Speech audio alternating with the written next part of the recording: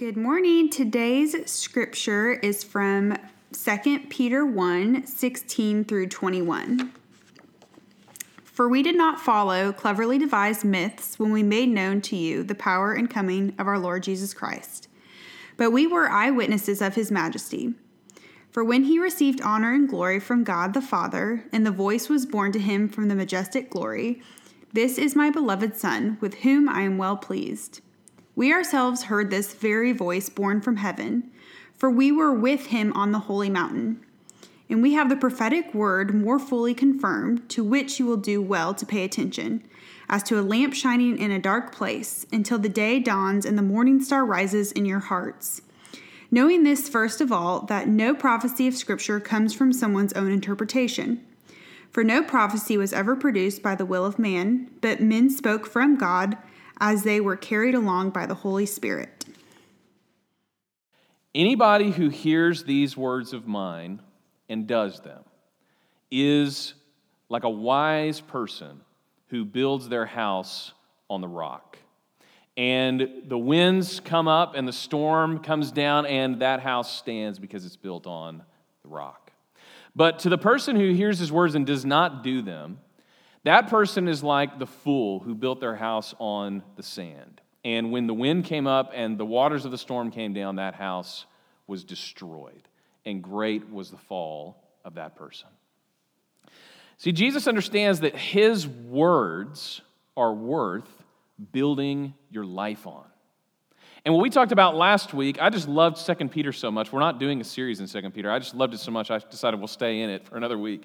But we talked about last week is what is worth building your life on? What kind of person do you want to be in 2022? What kind of life following Christ are you going to have? And so I thought, if Jesus says his words are worth building your life on, then let's talk about 5 truths that are worth staking everything on.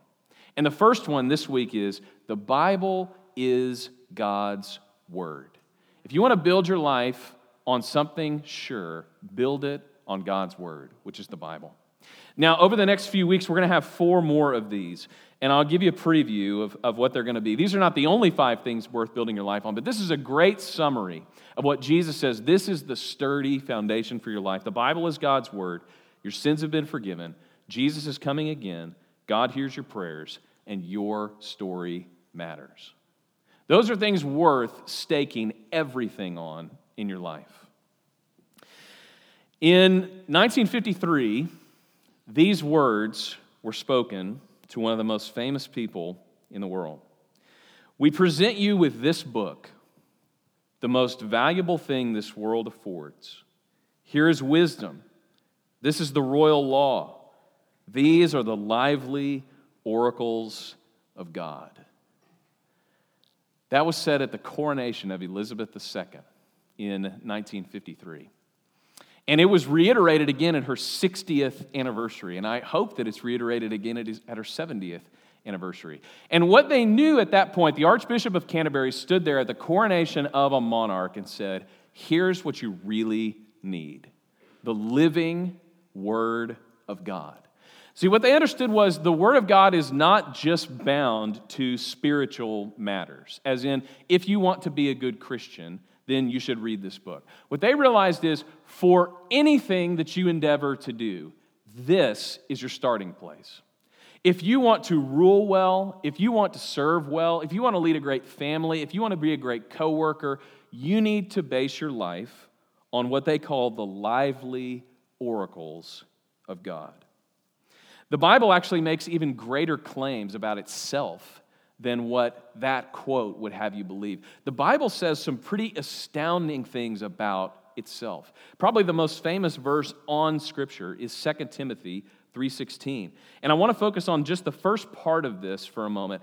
Paul is writing to Timothy, who's a younger pastor, and he says to him, "All Scripture is breathed out by God and is profitable for teaching, for reproof, for correction, and for training in righteousness, that the person of God might be complete, equipped for every good work."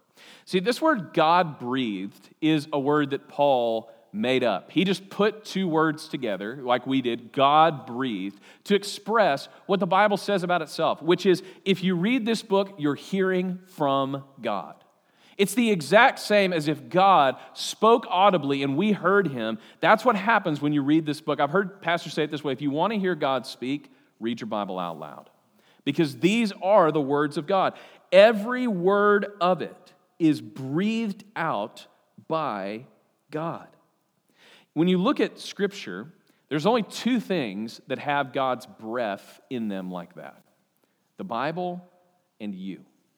Do you remember this? In the beginning, God speaks and the universe is created, but then he takes some dirt and he puts it together in the form of a man, and then he breathes his spirit into man. That's what animates us. So actually, we have a connection to the Word of God in that his breath is in the words of Scripture and his breath is in us. Sometimes we talk about this as his spirit is in both parties.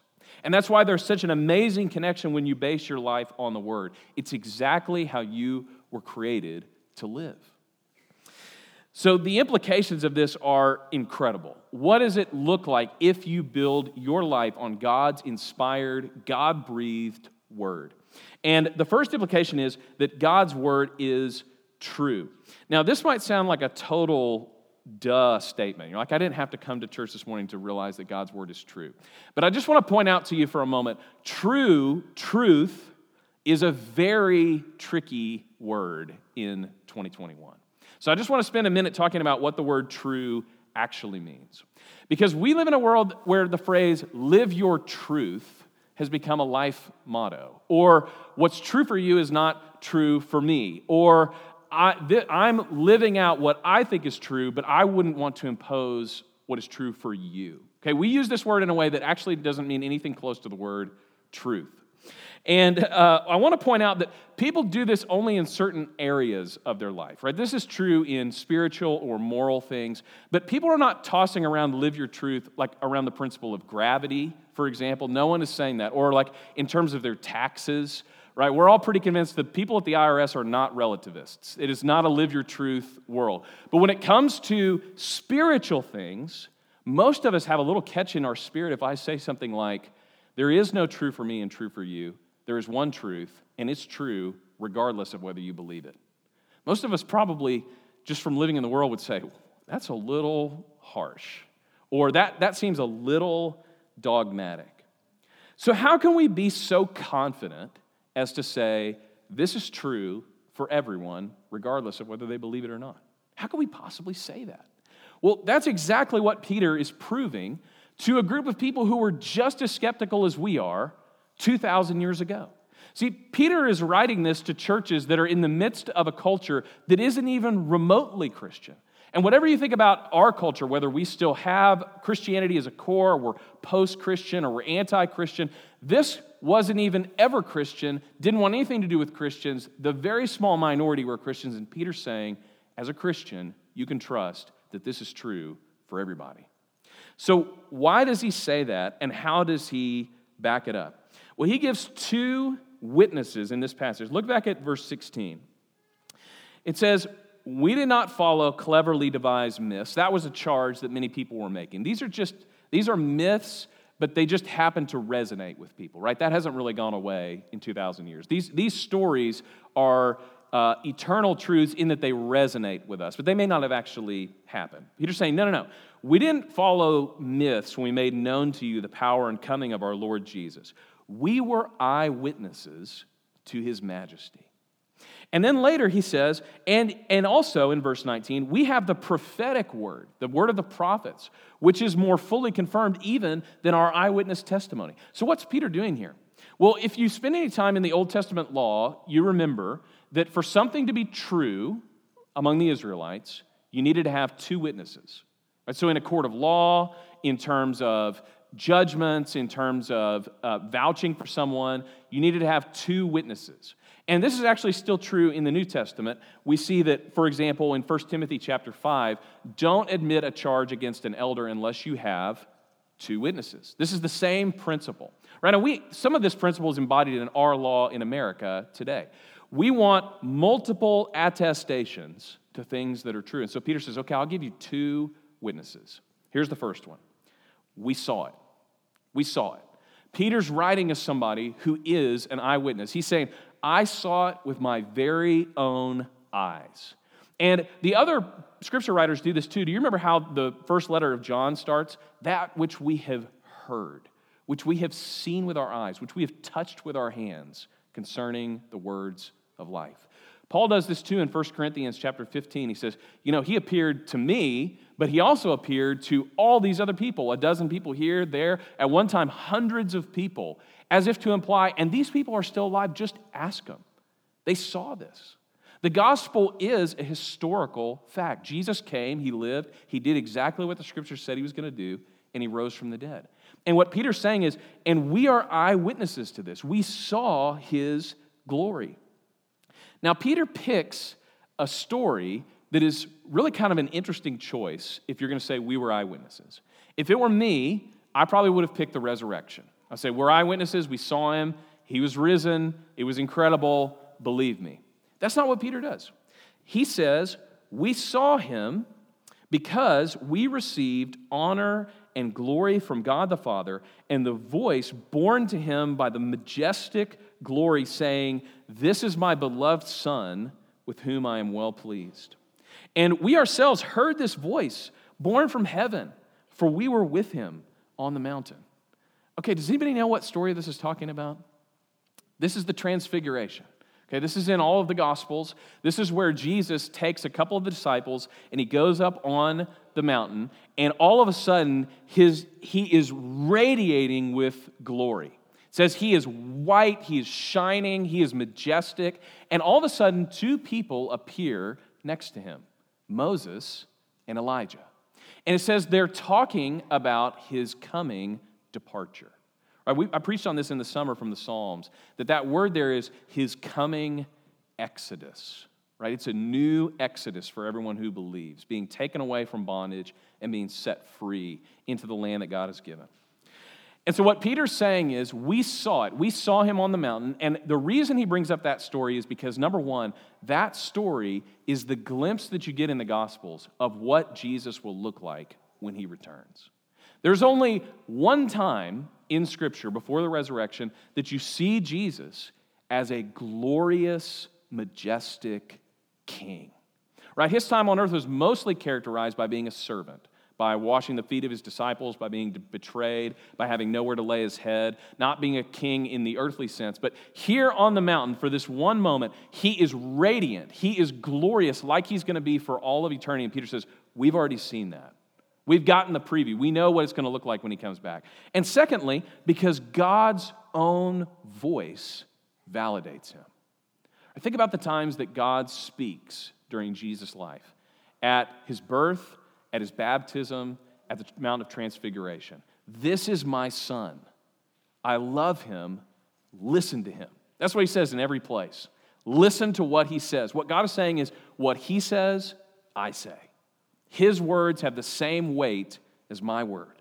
And Peter says, we saw it, we heard it. We know that we can trust Christ because the voice of God thundered from heaven and said, this is my Son. He is my authorized speaker in the world. Now, Peter would go on, like the other apostles, to die for what he saw. He leveraged his whole life on what he saw. He was an eyewitness that was faithful to the very end. And what we see throughout Christian history is torture is not enough, death is not enough, ostracism is not enough. People that have seen and tasted will go to their death proclaiming, I believe in the one who raises the dead. I was reading a book this summer about Watergate, and Kirk suggested this quote to me, so I looked it up. This Chuck Colson, who was part of the Nixon administration, became a Christian, went to prison, started the biggest prison ministry in the world, had a phenomenal career ministering to, serving, evangelizing, said this, I know the resurrection is a fact, and Watergate proved it to me. How? Because 12 men testified that they had seen Jesus raised from the dead and then proclaimed that truth for 40 years, never once denying it. Everyone was beaten, tortured, stoned, put into prison. They would not have endured it if it weren't true. Watergate embroiled 12 of the most powerful men in the world, and they couldn't keep a lie for 3 weeks. You're telling me 12 apostles could keep a lie for 40 years? Absolutely impossible. Peter's willing to stake his entire life on what he saw. So he says to these churches, I don't want you to think that we were following hearsay when we testify to you what we saw. Now, he brings another set of witnesses too. So you have the eyewitness of the apostles and people that saw Jesus risen from the dead, saw him on the mountain. But then secondly, he says, and we have an even more confirmed witness, and that is the prophets who testified to who Jesus was and what he was doing. Now, Peter's already mentioned these prophets in this letter. If you'll go back in chapter 1, actually in the previous letter, chapter 1 of 1 Peter, he talks about these prophets, and he says in verse 10, concerning this salvation, the prophets who prophesied about the grace that was to be yours searched and inquired carefully, inquiring what person or time the Spirit of Christ in them was indicating when he predicted the sufferings of Christ and the subsequent glories. What Peter's calling our attention to is how long and how many people had talked about what happened in Christ. And if you go through your Old Testament, it's really pretty amazing how many times the suffering of Christ and his subsequent glory is described. This year, around Easter, we talked about Psalm 22, which is a psalm that's written almost 1,000 years before Jesus, but it describes in amazing detail what happened to Jesus on the cross. Even to the extent that his bones are out of joint, even to the extent that he's thirsty, even that people have surrounded him and mocked him. That's, Peter says, the Spirit speaking through David in that case to confirm what was going to happen in Christ. And I could go on for a long time talking about this because there are so many prophecies. But I think what Peter's talking about is a specific set of things. Think about the story in Luke 24. Jesus is risen from the dead, and there's these two guys who are walking to a town called Emmaus. And all of a sudden, a third person appears with them that they don't recognize. And he asks them what they're talking about. And they're like, I mean, have you not heard Jesus crucified, died? They say that he's risen from the dead. And he's like, tell me about that. And they start telling him about it, and they're not sure exactly what's happened. And so Jesus reveals himself and says, was it not necessary that the Christ should suffer and enter into his glory? And then it says, and beginning with Moses and all the prophets, he interpreted to them in all the scriptures things concerning himself. See, Jesus is claiming to those two people then and to us now that the entire Bible has a focal point. All the prophets, all of the Bible points towards an event that was fulfilled in Jesus' life. Peter even uses the same phrase that Luke uses in that description in 1 Peter 1, the sufferings of Christ and the subsequent glories. God's word, the two witnesses are pointing towards the fact that Jesus really did suffer. He really did die, and he really did rise from the dead. So Peter says, I've got two witnesses for you to the truth of what we are proclaiming. Eyewitnesses that saw him and prophets that prophesied to him through God's Spirit. So the Bible is true. But I want to make one more observation here. How do we mean that it is true? The Bible doesn't say everything about everything. And if you expect it to, that's where a lot of us probably have run into trouble before. Well, if the Bible is true, then why doesn't it tell me about this? Or if the Bible is true in that it encompasses everything, then why am I having such a hard time figuring this out? The Bible is true in such a way that everything it says is true, and it says something about everything, but it doesn't say everything about everything. The Bible is true in that everything it speaks to is true. Every word, Jesus says, even down to every iota, which is a small letter, the Bible is true. But you've got to understand that the Bible is more like a starting place for truth. The things that it speaks to then prepare us to apply wisdom to situations that are new to us. For example, the Bible doesn't actually say anything about social media, but that doesn't mean that God didn't see social media coming. It just means that he gave us principles to apply to that situation. I was taking a group to camp. I think it was a youth group when I was a youth pastor. We were going to camp. And at the camp, the theme verse for the camp, I'm going to read it to you, was in Jeremiah 33:3. This was like the marquee verse for the entire week. They sent it out beforehand, and they said, hey, prepare your kids and your leaders. We're going to be talking about this verse the entire week.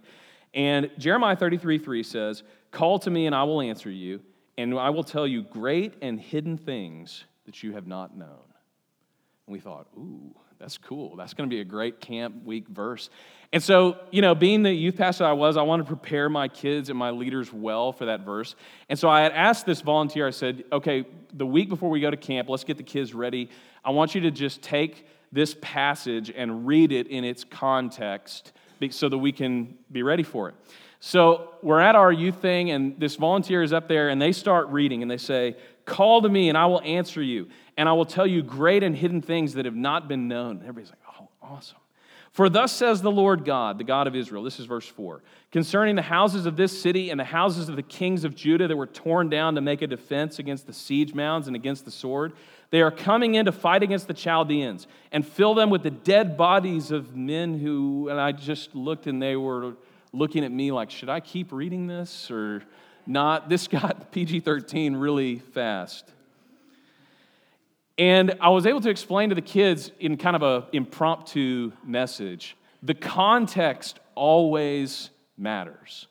These secret things that are going to be told are not the great and wonderful, amazing things. The secret things that we're going to be told to them is mass slaughter. Okay? This book is written when Israel is about to be conquered. And so I want to remind you that the Bible is true in all that it says.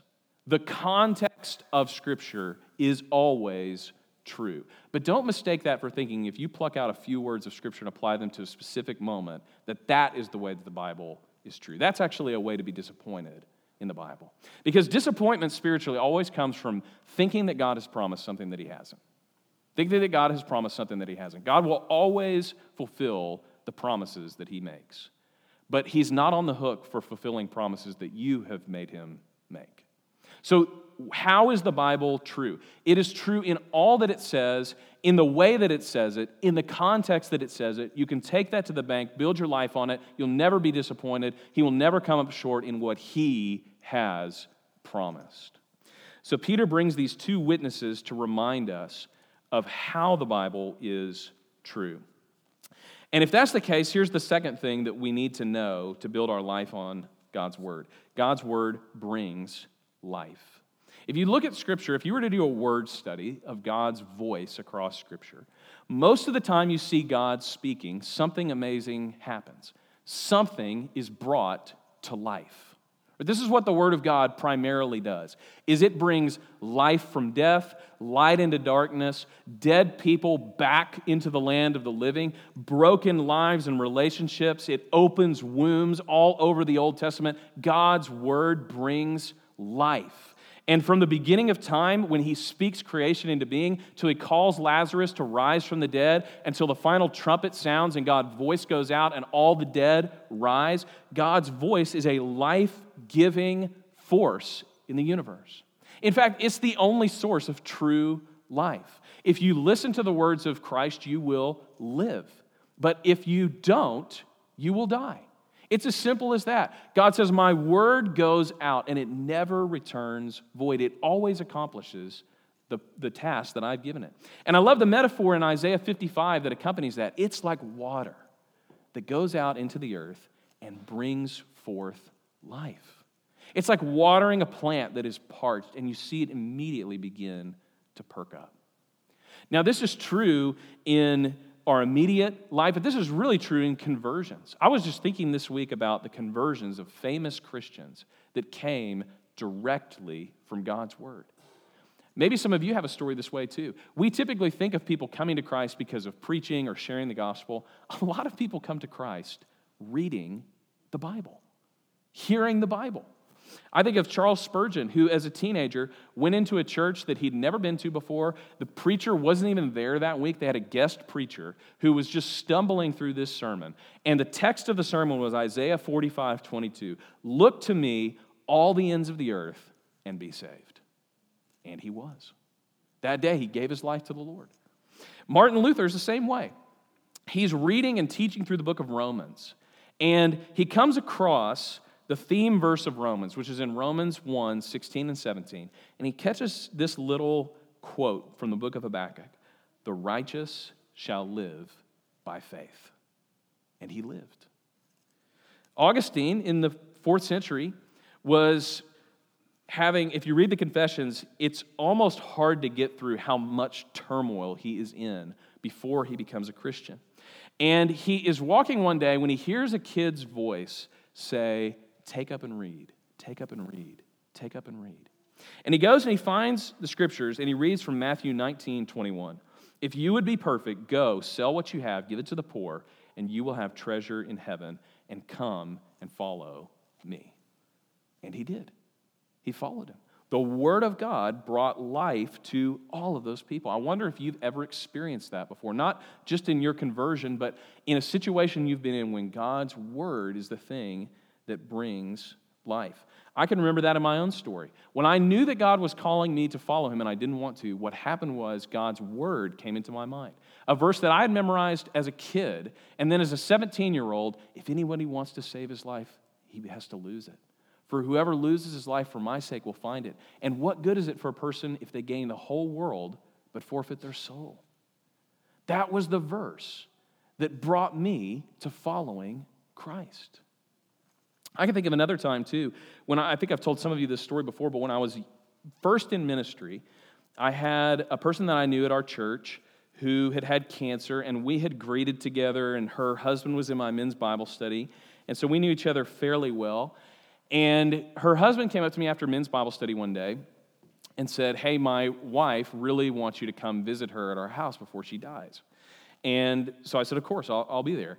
And I was so nervous going over there. I mean, I didn't know what I was going to say. I didn't know what I was going to do. I just knew the consequences of not going are definitely worse than going and not knowing what to say, so I better go. But I was just praying for God to tell me, what should I do when I go in here?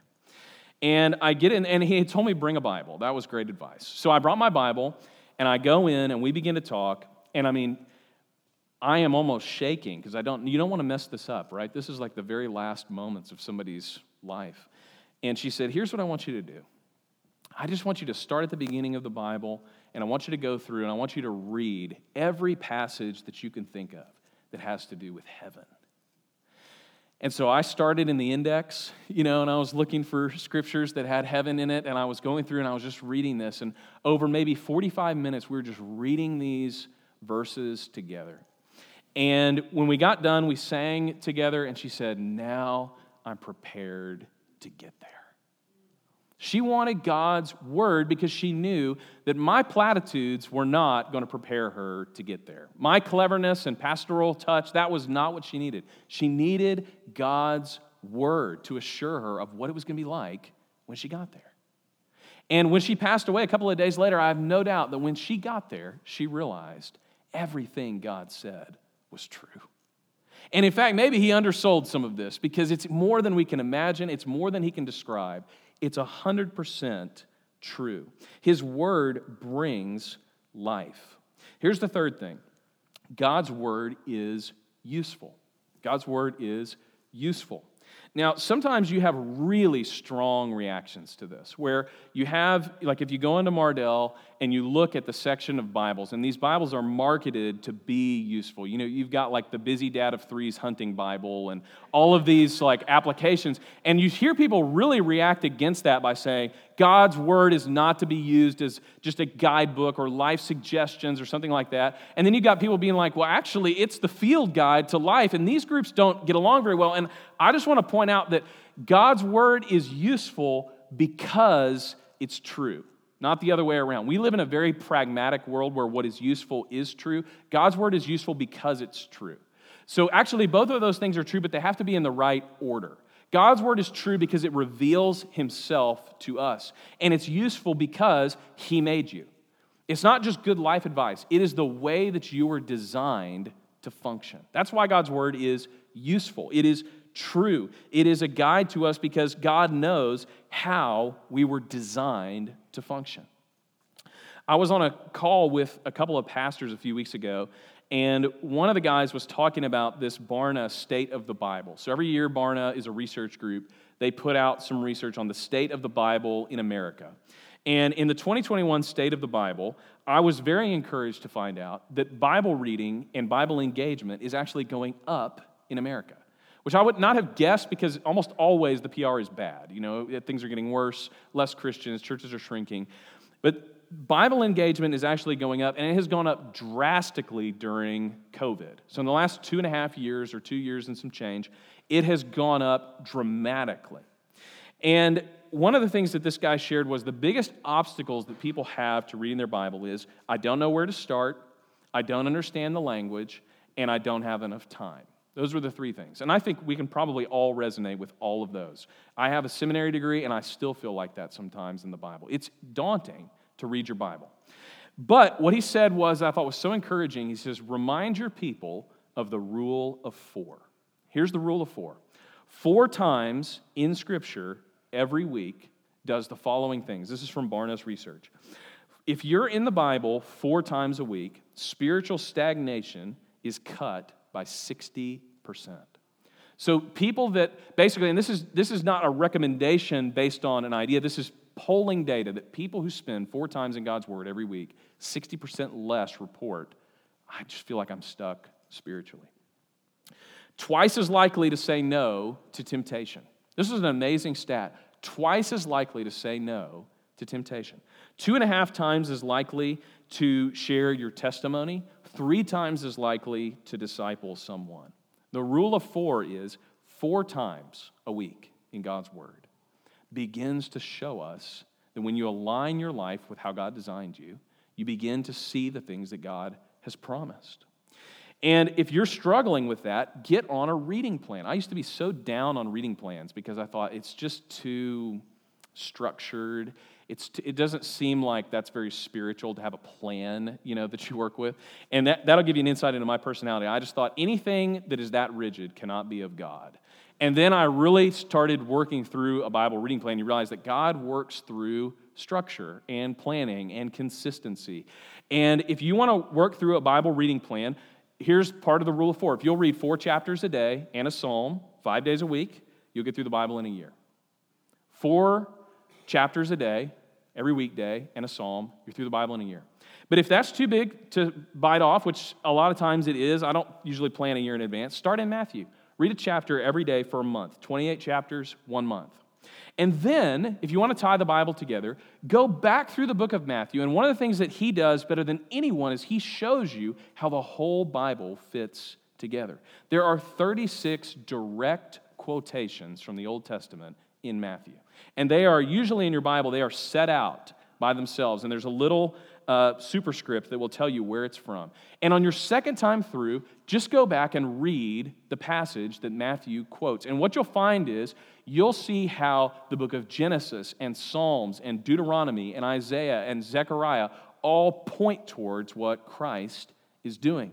And however you do it, you have a better plan than that. However you do it, what you realize when you spend time in God's Word is because it is true, it is useful in your life. If you want to grow, spend time in God's Word. Read it daily. Read a psalm at your dinner table. It's important that your kids know Scripture. So whether they can read or not, or you can repeat a verse to them or not, or whether you find great Scripture songs on Spotify or YouTube and learn those together, it's important that you and your family spend time in God's Word every day. Every day, regularly, as part of your diet, it should be going to God's Word, reading it together. So here's the last thing. God's Word never fails. This is what Peter wants to remind these people of. In this passage, he says, you would do well to pay attention because it's like a light shining in a dark place. And that light just gets brighter and brighter and brighter. And the image he gives is like the morning star coming up across the horizon. It's like what God's word does is it's pointing to the fact that it's dark now, but it's going to be light. And when it's day, everything will be revealed. God's word never fails. We know this because if you read the Bible, you hear things like, the flower fades, the grass withers, but the word of the Lord stands forever. Jesus says, heaven and earth will pass away, but my words will never pass away. The game plan of the Bible is not just now, it's not just for your life, it is an account of how everything goes until the end. How everything goes until Christ returns, until we're on the new heavens and the new earth, and we're worshiping God perfectly. That is what God's word is designed to point you towards. It's like a morning star after a dark night that signals that light is coming. The word of the Lord never fails. So I want to go back, as we end here and Mars and Josh come back up, I want to go back to this quote at the coronation of the Queen. And I want us to just think about this in terms of God's word. Here's a book, the most valuable thing the world affords. Here's wisdom. Here is the royal law. These are the lively oracles of God. The Bible is God's true word, and it's worth building your life on. Let me pray. Father, thank you that you didn't leave us just to try to figure out what you wanted. You told us. And you gave us an account of what you came to do and how the world's going to progress and what's going to happen in the end. Father, thank you that in every situation we start with your word, that it is true, it is trustworthy, it is life-giving. Father, thank you that your word is perfectly designed for our hearts. And so, Father, even this morning as we talk about your word, would you draw us to your word? Would you help your word to come to us when we need it? Lord, by your Spirit, remind us what is true. Bring to mind things that we don't even remember memorizing right when we need them. And Father, above all, we thank you that your word points to your Son. Gives us the knowledge that he died, he suffered and died and rose, and he's coming back again. And that is our hope, Lord. In Jesus' name we pray.